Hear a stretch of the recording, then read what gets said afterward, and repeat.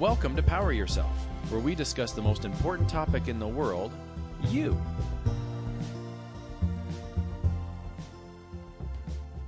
I want you to think of the scariest thing in your life. What are you afraid of? How can we overcome our fears? In today's episode, we discuss why we're afraid, what it feels like, and how we can build resiliency when facing a scary situation. And with me on this scary journey today is none other than Jillian Power. How are you today? I'm doing great, Carl. This is going to be an interesting episode, I think, because we're going to be talking about things that make us afraid. And we'll try to keep it general because, of course, different people are scared by different things. 100%. Absolutely. So why do we get afraid? Let me throw it over to you just to start. What is it in our DNA? What is it in our daily lives that make us afraid? I think it's some deep genetics. It's, I would say it's in us, like our animal instinct to be afraid, which can be a good thing. And we'll talk about that too. But it's definitely learned behavior, I would say. But it could be also something that kind of warns us when we're pushing past our comfort zone. So fear could be just unfamiliar territory as well. But I feel it's the dialogue we add to it in our head that can make it that positive or negative piece. It's interesting how people will admit to things that they're afraid of. And some of them I think are very legitimate. When somebody says, I have an irrational fear of heights, I always laugh because I think, well, it sounds pretty rational to me. Like if you're standing on top of a building and you go, oh my goodness, this is scary. Well, sure, because if you fell from that height, you'd probably die. So to me, that's a rational fear. But I do get a chuckle sometimes of some of these irrational fears. One that comes up is clowns. I hear this once in a while. People get scared of clowns, and I'm going, they're annoying maybe, but I wouldn't say they're terrifying, right? So it's just funny how some people But did you ever see the movie It? Well, I get it. I mean, I understand, like, the clown is being... But he could have been, like, a plumber. And he's like, this plumber emerges from the sewer, and he's going to hurt people. I'm like, okay, I'm not going to be afraid of the plumber. I'm afraid of that specific clown because he's up to no good. So I guess that's where I'm looking at it thinking, I wonder what it is about our brains and the way we're wired that when we see something, certain colors or certain sounds, it's interesting too. Like I think of like a house at night that's empty and you're sitting alone in an empty house at night. And if you play the scary music in the background, it could be really scary. But what if you played romantic music in the background and the person's like reading a book and they're enjoying time by themselves? It's not scary at all. But see, that's what I'm talking about. It's what story you're playing in your head is going to make the outcome. You know, it's going to say what kind of experience you're going to have based on that internal dialogue. So, yeah, the Home Alone. Absolutely. You can tell yourself, oh my God, someone's going to break in. Oh my God, something scary is going to happen. Or I love it how you brought it up. You can decide to change that as well. So I feel a lot of the time with our fears, if we actually use our power within ourselves to change that story, that dialogue that we're kind of recycling over and over, then, yeah, no more scary monsters under the bed. So you're not saying that all fears are bad and we should never be afraid of anything. You're saying some fears are legitimate and we should recognize those and use those to the best of our ability to power ourselves forward. I love it how you brought in power. Sorry, I'm like... Have to work in the brand. So people get afraid when we're faced with actual or perceived danger. And we can also get scared when we're outside of our comfort zones. So I think that's what we're going to be talking mostly today is about when we're scared about being outside of our comfort zones. We're not going to be talking about quote unquote legitimate fears, although we may bring them up just in the context of how we can use that fear to help motivate us and power us forward in our daily lives. But here's some common day-to-day fears. I went to the internet and I just pulled a list of common fears that most of us have, the average person has. And let me just get your thoughts on these as we go through them here, Jillian. So public speaking. Oh, yeah. I think it's a total legitimate fear. Why do you think that is? Why do you think so many people are afraid of getting up in front of strangers? Or what really blows my mind is getting up in front of friends or family, people who know them. It can even be worse for them to get up in front of people and speak. Well, this is one I actually had to work through, and you helped me work through it. But absolutely, like having everybody, for me, it was being the center of attention. I'm not a fan of it, don't like it, I shy away from it. If all eyes are on me, it's too intimidating for me, or it was. And I almost put too much pressure in really trying to please everybody. And it wasn't until that I made that switch to be like, you know what, this is about me growing, and I'm going to get up and be messy. It wasn't until I like turned the power around and took it from everybody in the audience and caring what they think, and kind of gave it back to myself, allowing me to be able to kind of just go out there and do my thing and try to get better as the time goes on. So it's interesting we bring up public speaking to start. That was the number one fear that I found online. And it reminds me, I'm paraphrasing here, but Jerry Seinfeld's got a really funny bit where he says that public speaking is the number one fear and death is number two. And then the joke is that means if you're at a funeral, you'd rather be in the casket than giving the eulogy, which I think is hilarious. So anyway, full credit to Jerry Seinfeld. But I did want to just bring this up because public speaking being our number one fear, we're most likely going to dedicate an entire podcast to that, I think. Where we're talking about public speaking, our fear of it. Jillian, as you mentioned, you've overcome that, and I think you're a phenomenal public speaker. So I'll be looking forward to digging deeper on that one with you.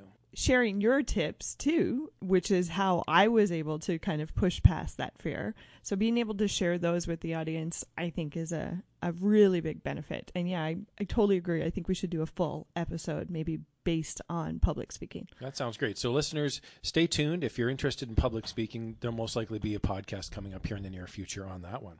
Now, the other fear that's very common is when people get a needle. So I know Jillian and I have both had this experience. We both have given blood on occasion, and I'm curious about how the experience went for you. Getting a needle, is that a big deal? Do you remember? It's a bit of a setup. I was a mess. So yeah, I'm not a fan of needles at all. Definitely not a fan of seeing my own blood come out of me. But another example, how it was like, you know what? This is a little bit irrational. Like I don't. And and we'll talk about like tools that we use to kind of work through our fears. But that's kind of what I had to do in this situation, because for me, the good of it overwhelmingly outweighed my nervousness. So that's why I pushed past. And to be honest, when I actually went to think about it, I don't know what it was. It was like, are they going to hit like maybe a wrong vein or something like that? I don't know. But it was the build up, absolutely the worst part. And as soon as they like put the needle in and started taking the blood, it was like, oh, I really worked myself up into a frenzy for this. And it really speaks to, I think, the power of anxiety, sometimes the negative power of anxiety, because anxiety is our feelings about something that has not happened yet. It's our fear of the future. So it's fascinating that we were more afraid of getting a needle than the actual needle itself. And like public speaking, it's funny, I'm talking about all these episodes coming up, but I want to do one on anxiety too, because I found it's not something I used to have as younger years, but it's something that I've had within like the last 7 years, and it's a hard thing to push past. So to be able to give our listeners some tips and tricks and really kind of hone in on an anxiety episode, I think would be a great one as well. I agree. So listeners, if you're interested in learning more about how to deal with anxiety, stay tuned. We're going to have one coming up here in the near future as well. Now, how about animals? Some people are afraid of animals. And I think it's natural to be afraid of something that could kill us, like perhaps a lion or a snake, maybe. But I always find it fascinating when people are afraid of like a spider. And I guess in theory, spiders could kill us, but it's pretty rare. Cats is another one. People are afraid of cats.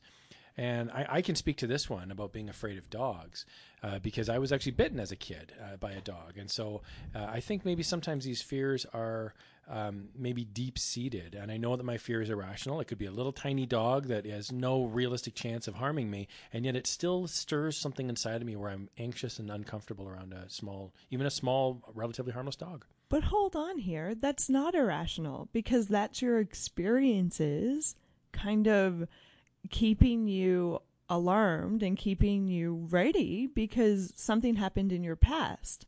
So it's almost like preparing you just in case it happens again.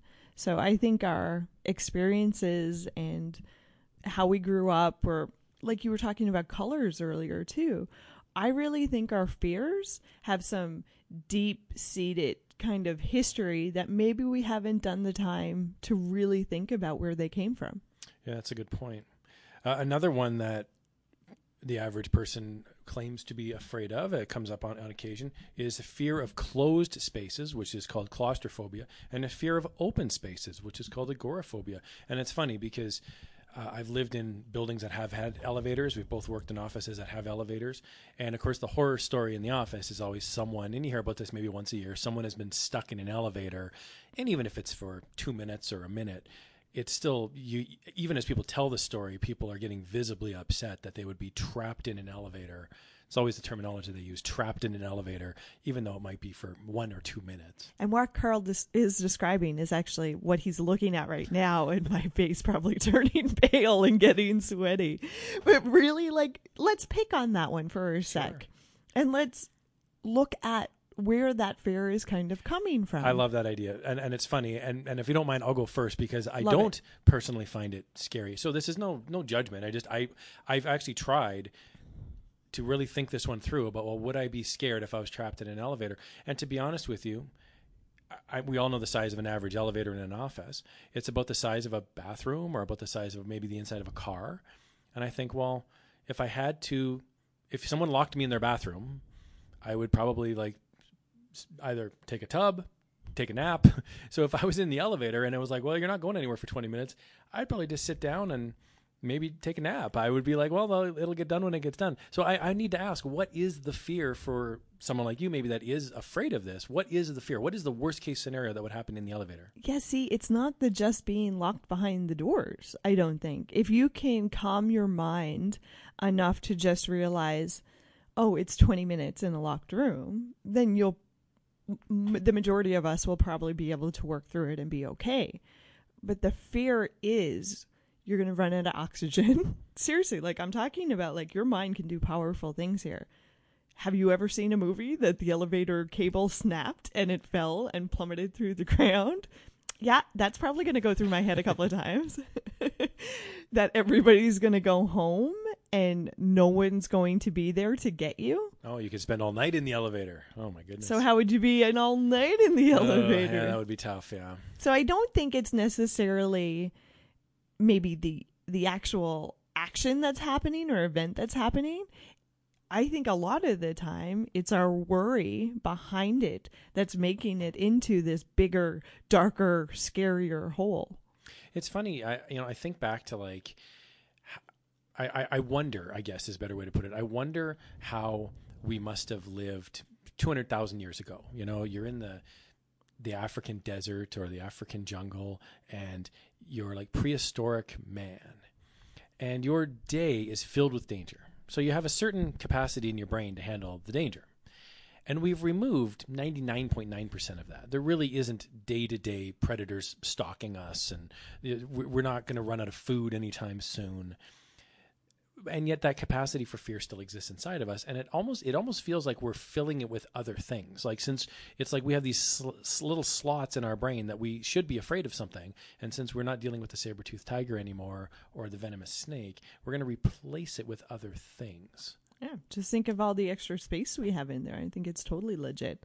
And then plus look how opened, like especially today's culture, how open it is now. Like before it was just within, however many miles was stuff that you would be concerned with. And now it's like, well, on the internet, you're susceptible to anything.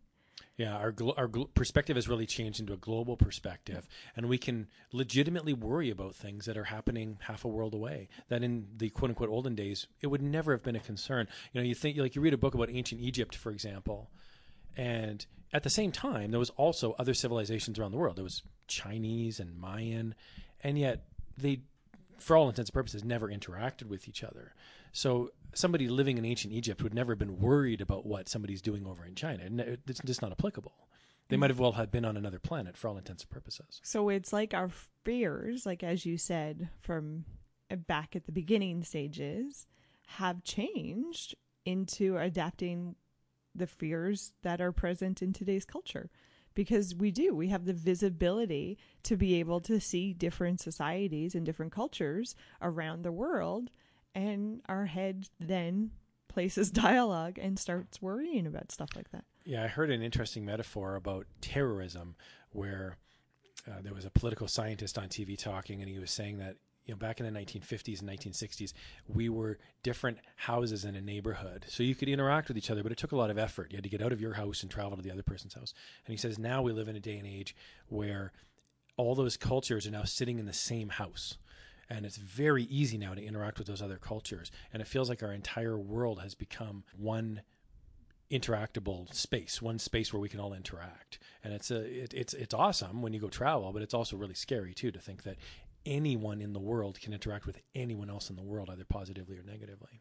Yeah, it's something that can be used for so much good, but with that obviously comes the flip side too. And yeah, it could be used for negative. And for those of us who do travel, there's a very common fear now, which is the fear of flying. And it's fascinating. I was reading an article online about the fear of flying and then also driving, fear of driving. And that fear of flying is very common. And the article I was reading was talking about statistics about people who have actually died in plane crashes. And this is not meant to minimize the fear by any stretch. I just thought this was a fascinating piece of data where the article went on to say that when 9/11 happened, about 3,000 people died. Many of those died in a plane or related to plane crashes. And as a result, many Americans decided that they would rather drive. So in the next 3 or 4 years, the increase in driving went way up and the decrease in flying went down. But interestingly, the actual amount of deaths in the following years went up because driving is much more dangerous than flying. And so many more deaths now happened, traffic fatalities. So the irony of it was in our move to be safer, by moving to driving, we actually increased the total amount of fatalities. Well, and that's a perfect segue to be like, sometimes our fear protects us and keeps us safe, but sometimes our fear becomes irrational and prevents us from actually doing stuff that's positive or doing stuff that's safer or better for us. And I think a main piece of our fear comes from our desire to control the situation that we're in. And that leads us into another common fear, which is talking to other people, some sort of social anxiety. And I'm not talking about talking in front of a crowd. I'm talking about like one-on-one interaction. Some people get very nervous when they're forced to speak to even just one other person. Yeah, some people are just shy though too, right? Like, or maybe they're just nervous on how they will be seen by the other person. I think it's a big step, or if you're experiencing it, it's probably a good idea to do some self-digging, I would say, to have a conversation with another person and maybe not have that confidence, if this is the reason why. I should kind of clarify that. But if you are nervous of maybe you're not entertaining enough or you're not good enough or something like that, I think then that's a really good indication or sign that you really need to go deep and kind of tap into a little bit more self-love and acceptance. And I think that could be used as a positive thing. So maybe if you're experiencing a lot of anxiety interacting with people, look at why that is. I am a true cheeseball. I honestly believe every single person has some great stuff in them. Everybody has some good stuff to give. But it's almost when we're too shy or we don't have confidence in ourselves enough to really let that be seen because we're afraid of how other people will perceive it. But at the end of the day, I guess my thing I always go back to is when I'm 96 years old, am I really going to care what somebody thought of me? Or am I going to care about how I pushed myself and how I was willing to show up and be seen as who I am today? Yeah, it's fascinating how things we think are super important in the moment, years later we look back on and think, oh, that really had no bearing at all in my life. Which I think is a good thing to do if you're going through like some crippling fear. Like break it down, write out a list. I've definitely done it before. And how deep and scary can it go? And are you being rational? Fantastic. So the last one we're going to cover here today is when people are afraid of either dying or health concerns. And at first glance, this might appear to be a rational fear. You know, we are all going to pass away someday. So is that a fear that's rational? Or are we maybe hypochondriacs? Do we maybe read articles online? We've all got a story where we had one little health concern. We Google it. We go to WebMD or something, and all of a sudden, oh my goodness, we're dying. You know, it's melodramatic on the websites, right? Not the best way to get medical information, probably. Probably a health professional is the way to go. But can you talk a little bit about that? You know, we have one body, we have one mind. We're only here one time in our lives. Is it rational for us to be scared of dying? Is it rational for us to be scared of getting sick and injured? You know what? I kind of got to say this. Any fear is rational, I think. I really do. I do believe that. It has some truth to it. It can be rational, depending on how the person's looking at it. I think it becomes irrational when we go down the really deep, dark hole. So I think any fear is rational. Like, if it's a fear, that's your truth. So absolutely. But it becomes when it's crippling you from doing other stuff and hiding away or really shying away from that I feel it then becomes maybe irrational. So that's a good lead in, I think, to the next section, which is when can fear be both good for us and when can fear be bad for us? So fear can be a good thing because it protects us from actual danger. So this makes sense, right? I mean, if you are up on top of a building and you're peeking out over the edge, or if, you know, I mean, well, you and I went hiking, for example, in the mountains last summer, and we went right near the top of the mountain. And it Correction. You went near the top, but I wouldn't go there. You went near the top. I didn't scale the top. Yeah, I went to the top. You went near the top. And it's funny because and I'm not, this is not braggy. It's just, I find it fascinating how we have two different perceptions of the same situation. We walked for, oh gosh, it would have been 2 hours to get up near the top? Absolutely. And then near the top, it was very cold and windy, and there was a whole bunch of people up there, and it is a little nerve-wracking. The footing is not 100%, and you peek over the edge, and it's kilometers down to the bottom, it feels like. I mean, it's just endless chasm down there.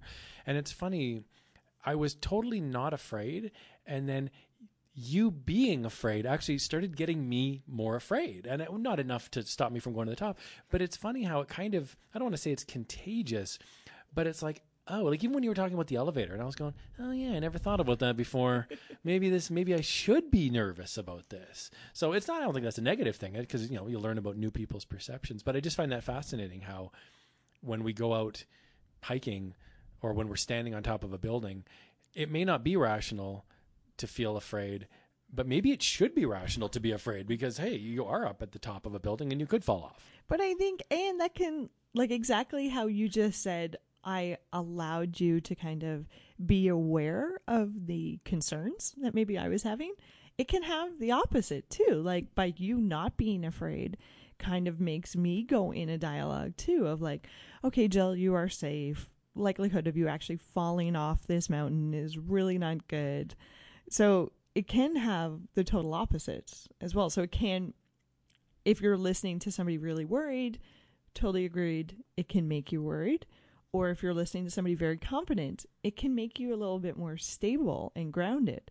So I think that brings up a beautiful piece about talking out loud about what you're feeling. So maybe getting the pulse and saying it out loud so other people can hear you. And what I really liked, and I'll just use the hiking example again, there was about 4 or 5 of us in the group as we were ascending to the summit. And what I really liked about our group, and it's my friends, of course, right? But what I really liked about our group was that when you said you were afraid and you didn't want to go on, everyone was cool with it. There was no judgment. There was no, oh, you're being irrational, or, oh, here's why you're wrong. It was no like, hey, if you're not in the mood to go, take a break, enjoy the scenery. You are there for you. So enjoy the day. And there was a little subsection of our group that went off to one side of the mountain and the other subsection went off to the other side. And I remember you looked after the backpacks and hung out in the middle, and it was great. Everybody was a winner, right? We all did what we wanted to do.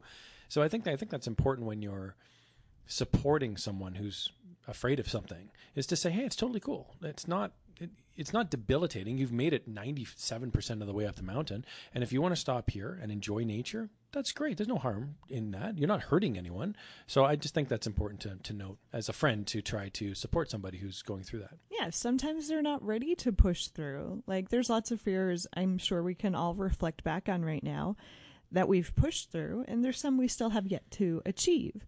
And that's okay. It's part of the process.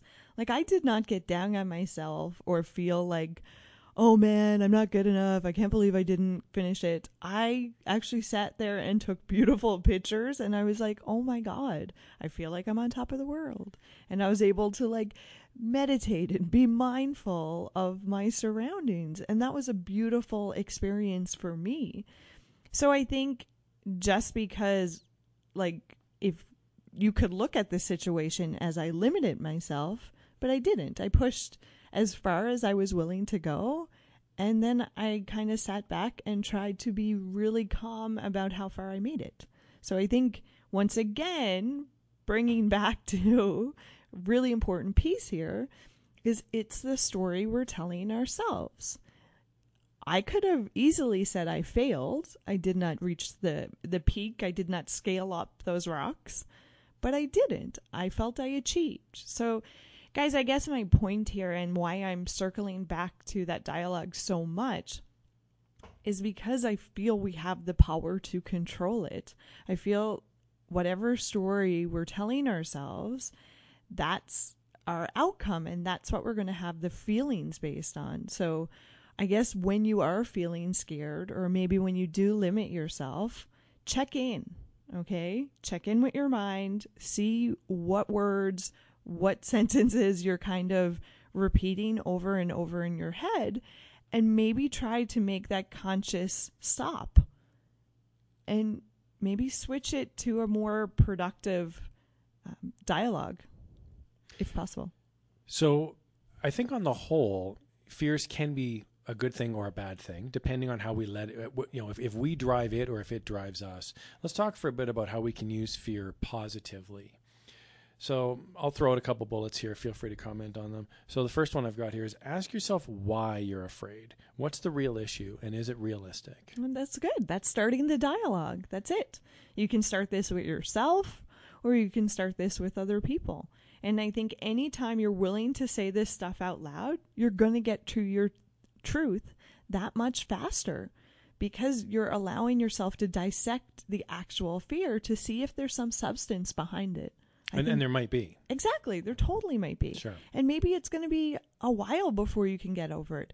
Or you know what? Maybe there's certain things you will not achieve. But at least then you have that awareness. And it's not this deep, dark, scary area that you're not willing to be aware of. So I think when you're willing to open it up and really look at it, then you can get a lot of power from that, even though you're not pushing past it yet. Yeah, it's funny.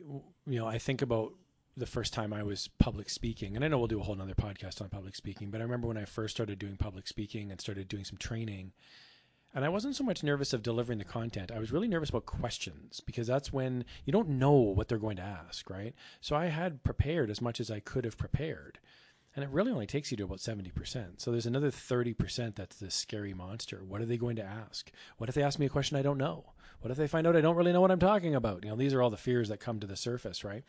So asking myself why I was afraid, I think, was really important, because at least I knew that if someone did ask a question I didn't know, I was at least ready for it mentally. I could whiteboard it. I could say, hey, you know what? Great question. We'll come back to that later. Oh, thank you so much for asking that question. Does anyone else in the room maybe know the answer to that question? So there were tips and tricks that my mentor showed me when I was learning how to do training that I thought really helped me handle those fears. And so I was still nervous, but it wasn't a debilitating nervousness. I wasn't so overcome by it that I wasn't able to push forward. You had tools in your tool belt that you were able to use when that moment came down to it.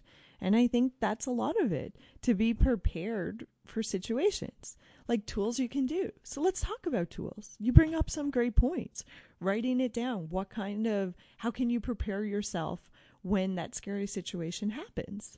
Okay, so if we're going to talk about tools, maybe we can start off with maybe the public speaking, for example, and we can always jump into the other ones as well. But I'm thinking for public speaking, like when I first started doing public speaking or started to do training, for me, I looked at the things I could control. So for me, that was writing things out in advance, having speaking notes, maybe little cue cards. A PowerPoint is a great example. You have one sentence on the PowerPoint that leads you into being able to talk about a whole range of subjects.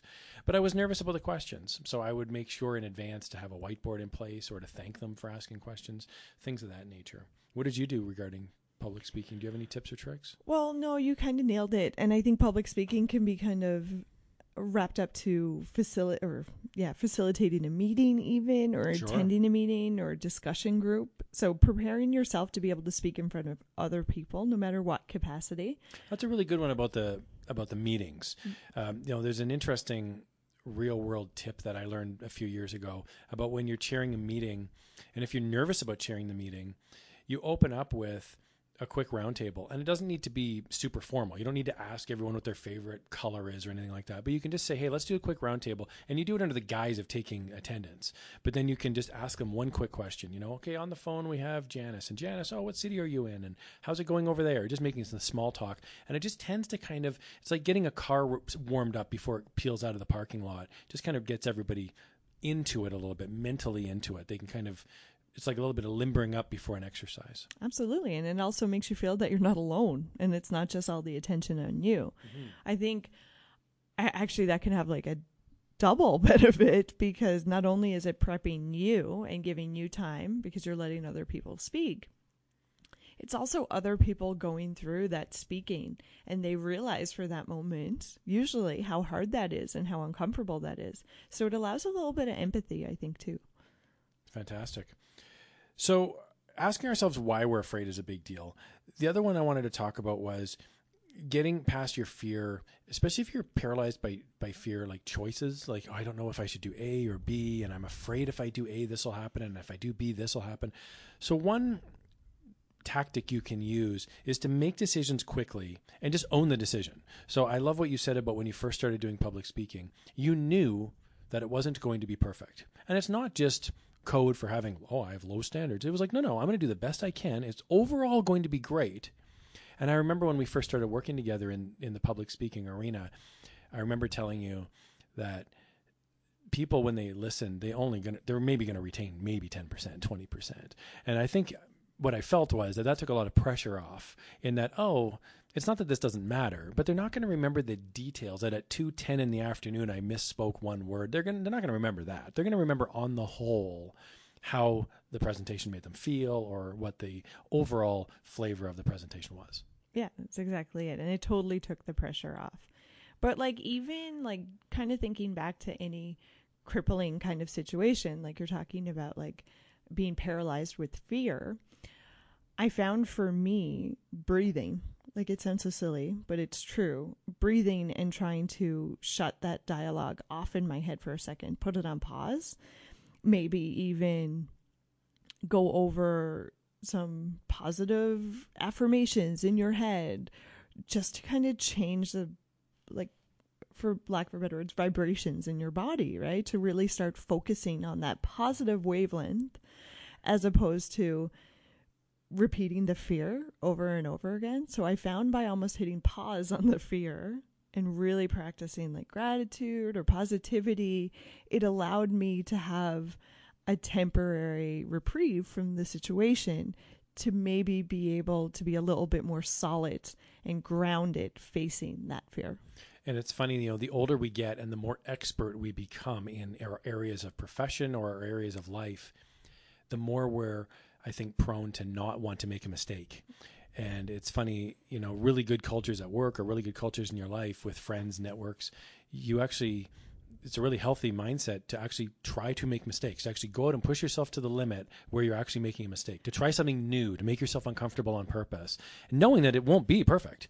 And it's the embracing of that, I think, that can really make you somewhat fearless in the long run. But that's what gets you better as a person, as a whole, as whatever thing you're trying to achieve. And you nailed it, Carl. It really is. I feel sometimes we limit ourselves because we're so scared we're not going to come out of the gates being the best at it. But it is by not achieving that perfect status, that's how we actually grow. So having the courage to push past and be uncomfortable can have the most rewarding kind of outcomes later on down the road. Think of how much you've grown. Think of how much you've pushed past and how many lessons you learned since the first time you talked in a crowd or started talking to strangers. Like, I just think of how much we learn when we make ourselves uncomfortable and kind of try to, in a healthy way, push past those fears. So the last point that we want to make here about overcoming fears is whatever the fear is, if you're interested in overcoming it, to start small, but start. And that's the key, to start. If you want to conquer something, write out the steps in tiny pieces and then start doing them. And write it out what's attainable to you. Like, it doesn't have to be only like climbing the mountain and going right to the top of the mountain. That doesn't have to be it. Take into consideration all the steps that you can do in between there, that you can still be succeeding, and then it's a positive process as you're trying to push fully past the fear. So it's kind of funny because it's not just one achievement. You can almost break it down to 5 achievements. Absolutely. So if you're, for example, if you have social anxiety where you're really afraid to talk to other people, maybe you go to the shopping mall and your whole mission is to go buy an ice cream cone and ask somebody what time of day it is. And that's it. That's your whole goal. So you start small. You say, look, I don't need to be this guy's best friend, and I'm not there to pick up chicks at the mall. I'm there to ask one person, one phone number. Or let's flip it back. In a meeting. You're in a meeting. Maybe you're so scared about talking in front of your peers that maybe you make this commitment to yourself. Once a meeting, you will make one comment, just to kind of break that seal and kind of get you practicing and flexing those muscles of having the light shined on you for a second and kind of talking and voicing your opinion. Maybe it could be something really small, but just start there. Maybe one little comment. Yeah, and I think it's important too. I love that. And I think it's important too as well that if you feel safe in doing so, it's okay to talk about it. It's not something to be embarrassed about or ashamed of. And that if you have a support group in place and you say, I love the idea of like you get together with friends and you say, you know what, I'm really afraid of public speaking. So I'm going to invite all my friends over and we're going to have a nice dinner. And then tonight I'm going to deliver a 3-minute written speech in front of my friends. And I've told them all in advance. No heckling, no laughing. I've handpicked my audience. So it's going to be a soft landing. They're not going to boo you. They're going to be very supportive. And I think that's a great way to start. It's a small start. And you could easily minimize it and say, well, of course they didn't heckle me. They're my friends. But that's the whole point, is you at least did it. You did get up in front of people. You did speak, or you did get in an elevator. You did get on that airplane. But you're admitting that there is a phobia or there is a problem or there is a fear, and you have a support group in place to help you. But I think that piece of just admitting it and saying it out loud, it can be so surprising how much you'll realize that everybody's in the same boat. Everybody has their own fears. There's not one person who's not afraid of something. So just because your fear isn't commonly experienced amongst everybody, it doesn't mean it's not legitimate. It's your fear. And we all have them. So I think the more we kind of talk about it out loud, the more we can get that support, kind of take away the shame piece of it, and just be excited that we're trying to be better and we're trying to push ourselves and achieve more. So I love what you said about how there's nobody on the planet right now that's not at least afraid of something. So if you are afraid, just remember you're not alone. And if you've got a network of friends in place, talk to them about it. Mention it. Mention you want to get better at it. I think you'll be pleasantly surprised if you have real friends of how supportive that they'll be. And even if you don't, maybe you just moved somewhere and everything's so new. All you got to do is try to find a connection. It could be a coworker. It could be someone you live close to. It's about starting that conversation to build that relationship. We talked about, the internet. There was lots of sites, support sites that you can get on. So it doesn't matter if you physically don't have people in your space right now. You're never, ever alone. And there's always people you can reach out to. Well, we hope you enjoyed today's episode on fears. And speaking of the internet that Jillian just brought up, we have a social media page on Facebook called Power Yourself. And we encourage you to like us, to follow us, to ask a question. comment. We really want you to get involved. And thank you for listening to this podcast and for supporting this podcast. It really means a lot to both of us. So have a beautiful day, everybody. And just remember, try to push past those fears. Thank you all. We'll talk to you next time.